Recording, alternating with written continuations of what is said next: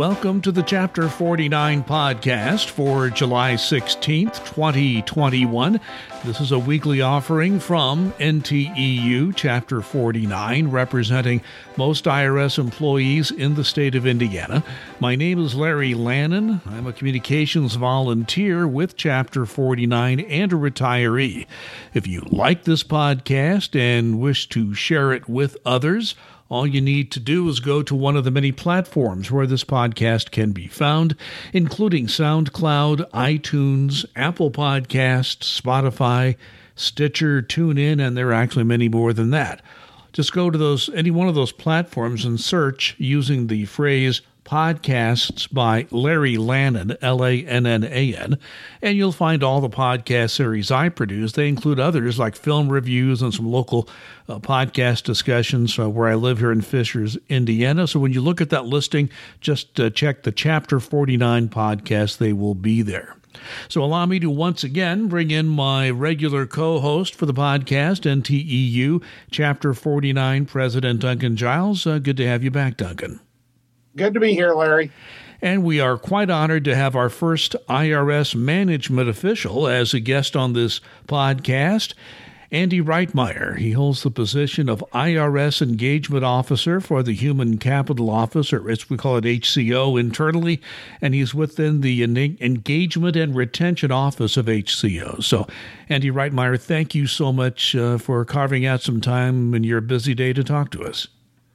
Absolutely. And thank you, gentlemen, both so much for inviting me. I'm going to turn this over first to Duncan Giles. Andy, you and I have known each other a long time now. Why don't you explain a little bit to the folks that are listening what you do in the engagement office and what you try to accomplish on a daily basis? Absolutely, Duncan. So it's actually probably the best job that I've ever had in my long career. As the engagement officer and leading the engagement and retention office, I like to say that we're really responsible for helping to make the IRS a great place to work. And we make it our personal responsibility that all 80,000 plus employees across the IRS, we care about how we can make it a great work environment for them to come to work, to be excited, to have a lot of ownership and pride in what they do. And really, we look to dig deep into who we are as an organization, what we do, why we do it, and connect the dots for everyone from that everyday work that you do to the great service we provide to millions and millions of folks across the country every day. And one of the things that I wanted to talk about, because a lot of people say, I've taken FEVs. It doesn't really matter. You see this pulse survey. What's it about? What impact does it have? What goes on with that? And, like the team that I've been on since its inception, the Leap G team, people are so jaded nowadays that they don't think that any of this is looked at, listened to, things of that nature. Can you speak to what you, in particular, what your office does with that type of stuff? Okay, so any employee feedback mechanism, Duncan, whether it's a pulse survey or emails that come in to our engagement mailbox or the Federal Employee Viewpoint Survey, that's really the bread and butter of what we do. We thrive on employee feedback. We always say that if you don't tell us what's going on, what's working, what isn't working, if there are issues, there's no way that we can sit here, and the 20 of us in the engagement and retention team, we are not mind readers. We need to hear from everyone to tell us what's happening so we can put together strategies and efforts to build on everything that you tell us. And that's really the biggest part. Everyone talks about, when we get the survey, we can't wait to have the survey result to see what the results tell us. But a lot of individuals miss out that the first and most important thing that we get from the Federal Employee Viewpoint Survey is how many folks participate. Because if we can make you feel comfortable and we can give you that trust that you can come to us in that confidential manner through the Employee Viewpoint Survey or through our pulse surveys and tell us exactly what you're thinking, that's the first step towards success. Because it means that we're creating an environment that you feel comfortable and you believe that we truly care about what you're telling us and what matters, and we're going to try to use that information to make a difference. So after we, get through that part first, we started looking at information when it comes in. So for the employee viewpoint survey, we have to wait a chunk of time because it comes down from OPM and it comes through Treasury and all of the other government-wide agencies that participate in the viewpoint survey. So that takes us a little bit of time, but when we get that information, we're eager to really slice and dice it in numerous ways so we can really find out what you're telling us, and we can immediately use that information to build it into our annual leadership engagement action plan, which that sets the tone for all of our leaders from the commissioner all the way through the organization, what our leaders truly commit to doing, the values that they bring around 4 main areas of open and honest communication, creating motivation by building relationships between employees and leaders, representing diversity and inclusion, and really looking at not just the traditional D&I, but how we can look at open-mindedness and respecting each other's diversity of thought, diversity of opinion and experiences.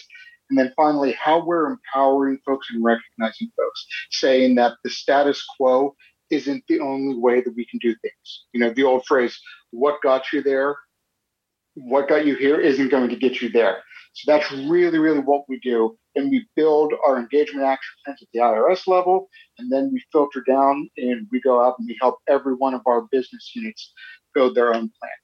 It's a little bit different with the pulse surveys. Since we own and implement that, we're looking at information on an hourly basis. So when you're taking those pulse surveys and when you're especially using those open text questions and you're typing away with all of your thoughts, we have folks on my staff who are looking at that information every hour.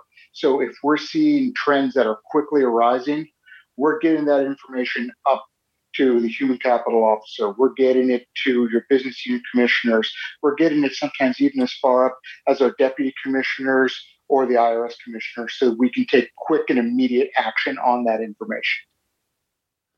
Mind if I jump in here, Duncan? Please do. Yeah, I want to ask you about something that has, I think is how should I put this? This actually became a joke when the word engagement became a buzzword within both the private and public sectors. When the IRS began the process of saying they wanted to be involved in engagement, of course, the big joke was, well, if we're going to be involved in engagement, then obviously we're going to have a lot more employee marriages. But that joke got old. So I think the problem that I still see is that a lot of people don't really understand what the word engagement means in the context of what you do. So could you define that term for those listening as far as how that word is used in your realm of work? So Larry, great question. And I get asked this often. So I've actually looked it up. And if you go to Google and do a quick search on employee engagement, I think you're going to, within 10 seconds, get between 6 to 10 different definitions of employee engagement. And they're going to talk about, things from feeling that you're part of something, or, my favorite one I hear is discretionary effort brought to work. I'm not going to give you the fancy definition. I'm going to tell you what Andy thinks when he comes to work and lives and breathes employee engagement. Employee engagement is how we make you feel like you are valued. It's where you come to work knowing that you are an individual who is respected, that you play a vital role, and that you are valued every single day when you come to work, be it through peers, through supervisors, and understanding that important role that we all play to collectively make IRS successful. That's what employee engagement is to me, Larry. It's not fancy words or titles. It's really that sense of we're in something together and you're motivated. You wake up. You're not saying, oh, the alarm went off. I can't believe I got to get up and go to work. You're saying, I want to come in. I know that I do something important. There's going to be good days. There's going to be bad days. But I'm bought into what we're doing. I know that I am important. And one follow-up to that, because it's not just engagement, but retention that's part of what your office is involved with. And I'm seeing how obviously the money has not been appropriated yet or approved, but there is an expectation that the service will be hiring. And when you hire, particularly in large amounts, it's not just the ability to hire. That's one part of it. The other part of it is once these people are on board, can we retain the best people and keep them here? So retention is obviously a very big part of what you consider. And I'm curious, I've worked not only as a union official, my last 6 years of IRS employment, I was a manager. And in both roles, I wondered sometimes, even the people within the management realm whose job it is to try to encourage retention, where the rubber meets the road there is whether or not the different operating divisions and people who are working with the employees day in and day out are buying into the whole issue of retention and how important it is, especially in light of the possibility of some large hires in the coming years. Do you think that the service is ready to look at not just the soaking up all these people, but making sure these people are retained, the best people are kept with the service as they come on board? Larry, I absolutely believe that we are making headway in that area, and that the message of why it's important to engage and retain our employees from day one of the employee life cycle until they decide that they've had enough with their career and they're going to move on to that next step in their life. I truly believe, and I see it happening on a weekly, monthly, and yearly basis, that we're moving in the right direction. And one of the things that we thought was really important is back in 2017, we said we don't just want to focus on employee engagement. We can try to make people happy and feel good all the time and feel valued, but at the same time, we have to face the truths that there is an employee life cycle. We have the early career life cycle stage, we have the mid-career, and then we have the late career stage. And each one of those stages has different pressure points for retaining employees and what employees look for. And then we can take that further and break it down by some of the generational characteristics that also fit into where we have the intersection with those life cycle pieces. And we spend a lot of time looking at sentiment and we look at attrition. When we look at attrition, we obviously want to keep as many folks as we can because we have a great and talented workforce. When we look at retention sentiment, it's using all those feedback mechanisms we have and how we can use that information to come up with an actual metric where we can year to year and month to month track to say, on a scale of 1 to 100, and 100 being the top positive, where are we at any given point with the sentiment of our workforce? And not just saying IRS as a whole, we can look at that and try to figure out, at individual business unit levels, or try to look at some of the other analysis points so we can really try to focus in if there is a specific area that we see or are forecasting we could have a retention problem. So we can go in, work with local leadership, work with headquarters, and put those strategies in place. And what makes me thrilled is after 6 years of, really being a champion for the cause of employee engagement and retention, I know that we haven't fixed everything, but we're going in the right direction when we've seen a 15% improvement in the overall engagement sentiment score that we have in the service.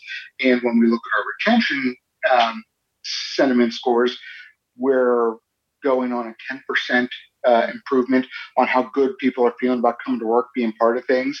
And at the same time, our attrition is slowly decreasing. So we haven't figured everything out.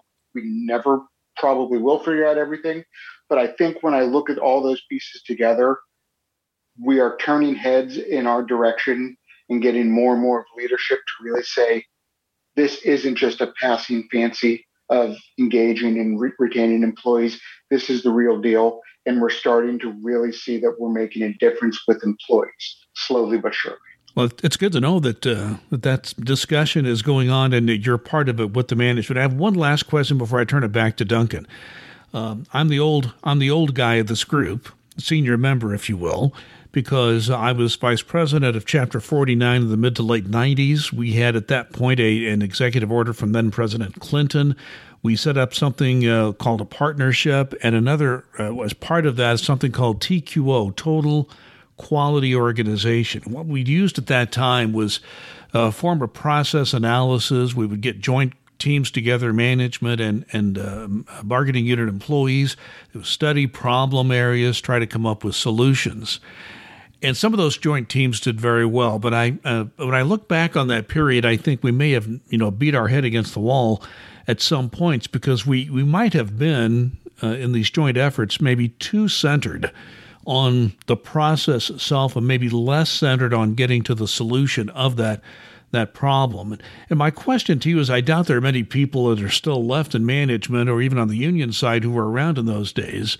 Has anyone studied that period and gleaned any lessons learned from what happened during that period, that experience, if you will?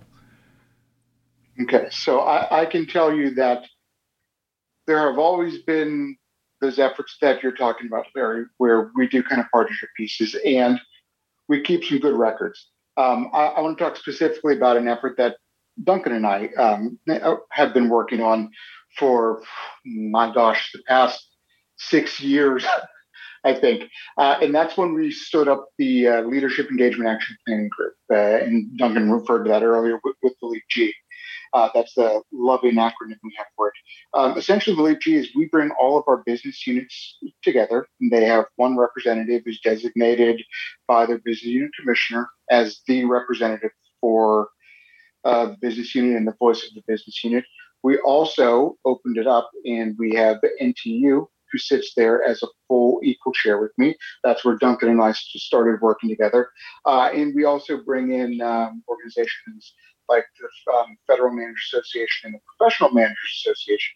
But one of the early things that we did when we kicked off that team in February of 2015 is Duncan and I started forging that relationship. And we had some very long and intense conversations where we talked about this isn't something that we're doing in a vacuum when we're looking at what are the leadership strategies to keep the IRS engaging employees and successful 1, 3, 5, 10 years into the future.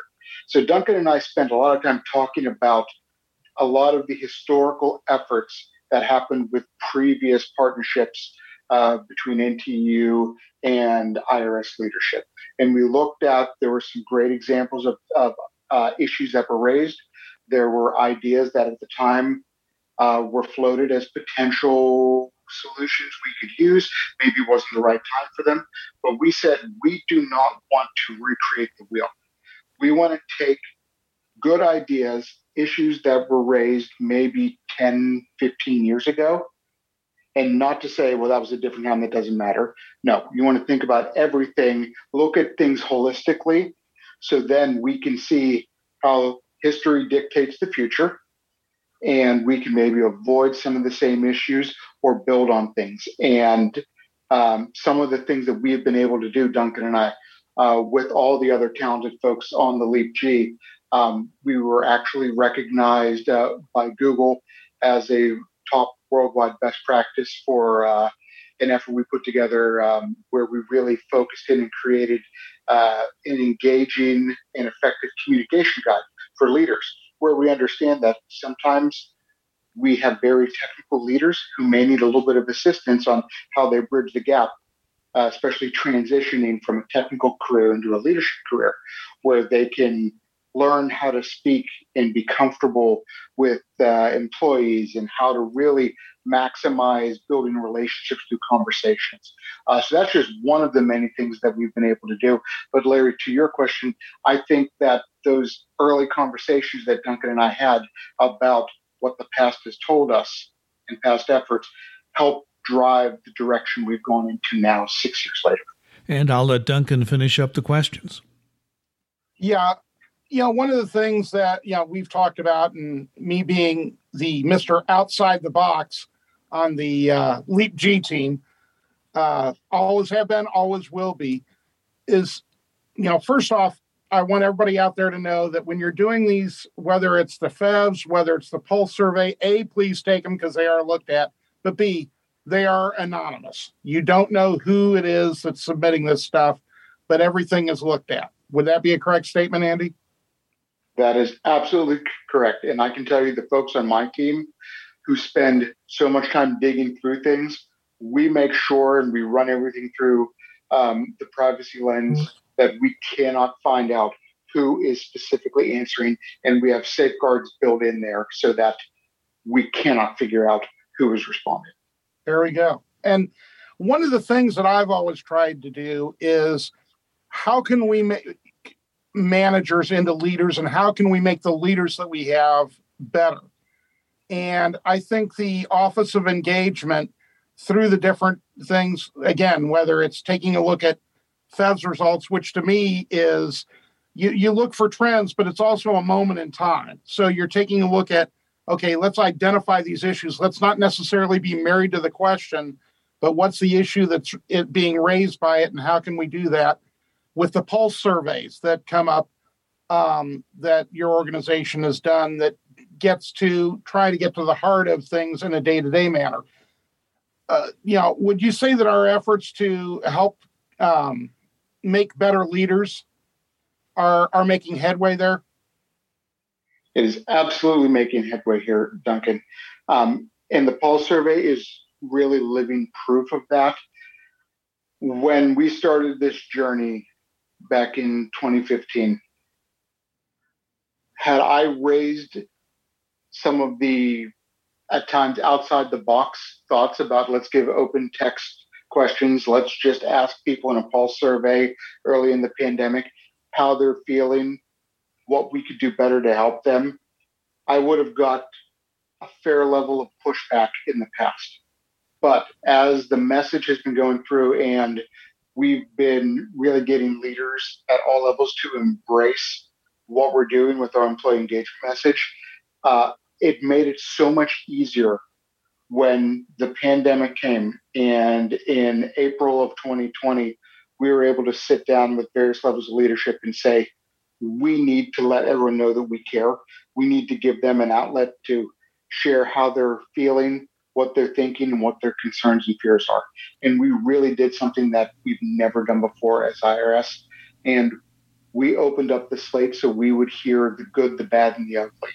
And I think that shows how much leadership is continuing to grow in the engagement world. So, Andy, I know you always have something coming up here. You were running out of time that we have with you. Is there any last comment you'd like to make before we move on? I think the last comment I would like to make is just for everyone who's listening, I want to thank everyone in the IRS for the amazing work they do. Oftentimes, people do not put two and two together and really understand the amount of service you do to help keep our country running. And I am proud to have you all as peers. And it just floors me every day when I look at the dedication and the loyalty we all bring. So I just want to give a thank you to 80,000 strong people who do amazing work day in and day out. And Duncan, anything you'd like to say to Andy Reitmeyer before we let him go?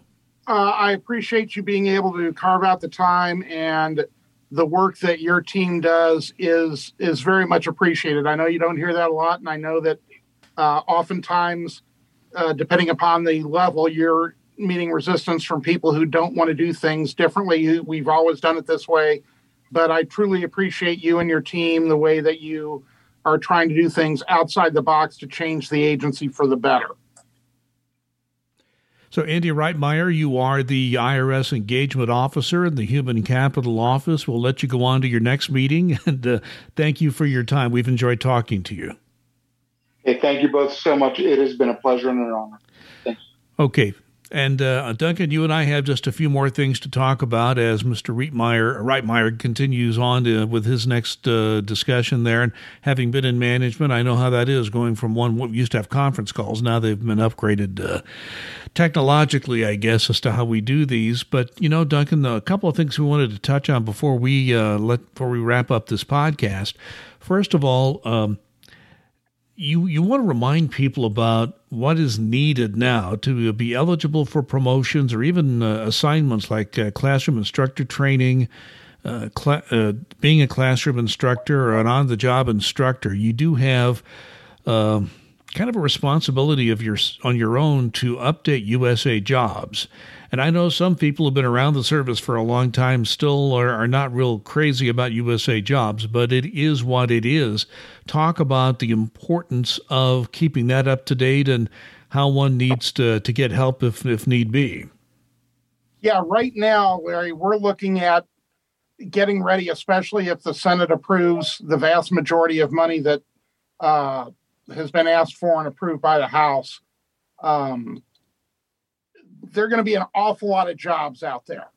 Some of them are going to be entry level, but there are going to be a lot of promotion jobs, a lot of jobs where you can start going into a different career ladder.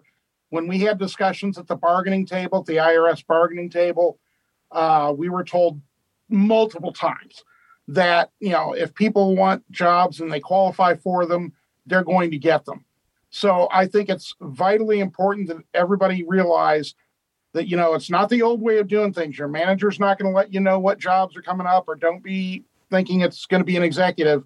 Make sure that you are on USA Jobs. Check the type of items that you may want to qualify for. Make sure your resume is up to date, because even if you want to stay where you're at, and if you enjoy the job that you have, there are going to be opportunities to get in the CIT so you can become an instructor if you'd like to do something like that, because there are going to be an awful lot of instruction jobs out there. There's going to be OJIs out the yin-yang at just about every business unit because of the hiring they're anticipating. So I just want to make sure everybody realizes what they need to do to be ready for this, and to be checking the USA Jobs site pretty regularly. So if there's an opportunity out there that you want, that you avail yourself of it.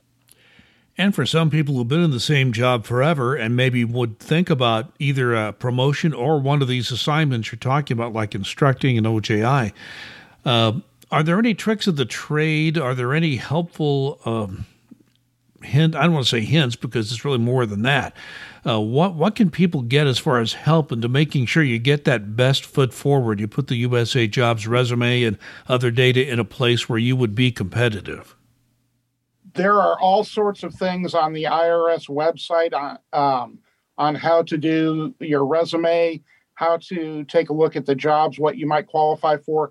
There is just a wealth of information. If anybody's looking for anything specifically, as always, feel free to email me. I'll be with what you're looking for. I'll be happy to send you out. They talk about, like I said, there's resume building. There's, what jobs may qualify, keywords that you may want to make sure. And it's always more difficult to talk about yourself and the things that you've done and to brag about yourself. But that's kind of the things that you need to do when you're applying for these types of jobs. Nobody knows what you do, and nobody knows how to sell yourself better than you do. So any tools that you can find that are out there that you can use to help you do that, I'm all for people using. Let me end this up with EPL. We've talked about this kind of leave before. This is the kind of leave where there's only so much out there, and once the budget is gone for the entire federal government, it ends. What's the latest that we know about that? Yeah, emergency paid leave has been an interesting journey from start to finish. And we're not even close to being finished. I shouldn't even say finished. It's one of those things where initially it was being approved, usually by a second level manager. Now these are all being funneled into the office of the chief financial officer, the CFO of the IRS, because they're trying to collate everything so they can get it to OPM, who's controlling the purse strings on this. We haven't heard of anything yet, money running short, anything of that nature, but it's going to take longer to get approved than it normally would have, just because of the fact that we don't know, what the timeframes are. And when you're funneling it into one office, it's going to take them longer to review them, send them up to OPM, and to get back. So sometimes it's not going to be on that paycheck. Sometimes they're going to have to do corrections to get those paid that money to you. So I just want people to realize that that is very possibly going to happen. Well, Duncan, I must compliment Andy Reitmeyer for his willingness to come on and talk. I thought he gave a great presentation, discussed a lot of issues of importance to people working for IRS. So I'll give you a chance to once again just make the last comment before we wrap this podcast up. Yeah, like I said, I've known Andy a lot of years, and that's why I thought he'd be a very good guest for our program. He's one of those that truly believes in engagement. What you heard from him is exactly the type of actions that he does. He pushes hard at the uppermost levels of the IRS to make sure that the employees' voices are heard, that we get more leaders than managers, that they know how to treat employees, because he knows as well as anyone that the more employees are treated well, the longer they will stay. And that goes back to that retention issue. That is extremely important. Last point I want to make is I know I hammer this almost every week, but if you have not been vaccinated, please, please, please do. That Delta variant is no joke. And I don't want to see anybody get caught up. I've known a couple more people that have not gotten vaccinated that have gone into the hospital because of this. You don't want to see that type of thing. So please, if you haven't been vaccinated, research it, make sure that it's the right choice for you. Talk to your medical professional and get that taken care of so you can be around listening to us for a lot longer. I think the one statistic that sticks out in my mind is the one that keeps coming back every place where we've seen an uptick or a large number of new hospitalizations of people who have been hospitalized due to COVID. Over 99% are unvaccinated. So I think that tells the story right there. Duncan, thank you so much, bud. We'll hopefully be back with you next week for our next edition of the podcast. So once again, we do thank you for listening. If you have any comments on this podcast, please email Chapter 49 at our email address, nteu49@aol.com. That's nteu49@aol.com. The Chapter 49 podcast is a weekly offering, at least most weeks, and we appreciate the many kind comments we have received from you, our listeners. So until our next podcast, please be safe and be kind.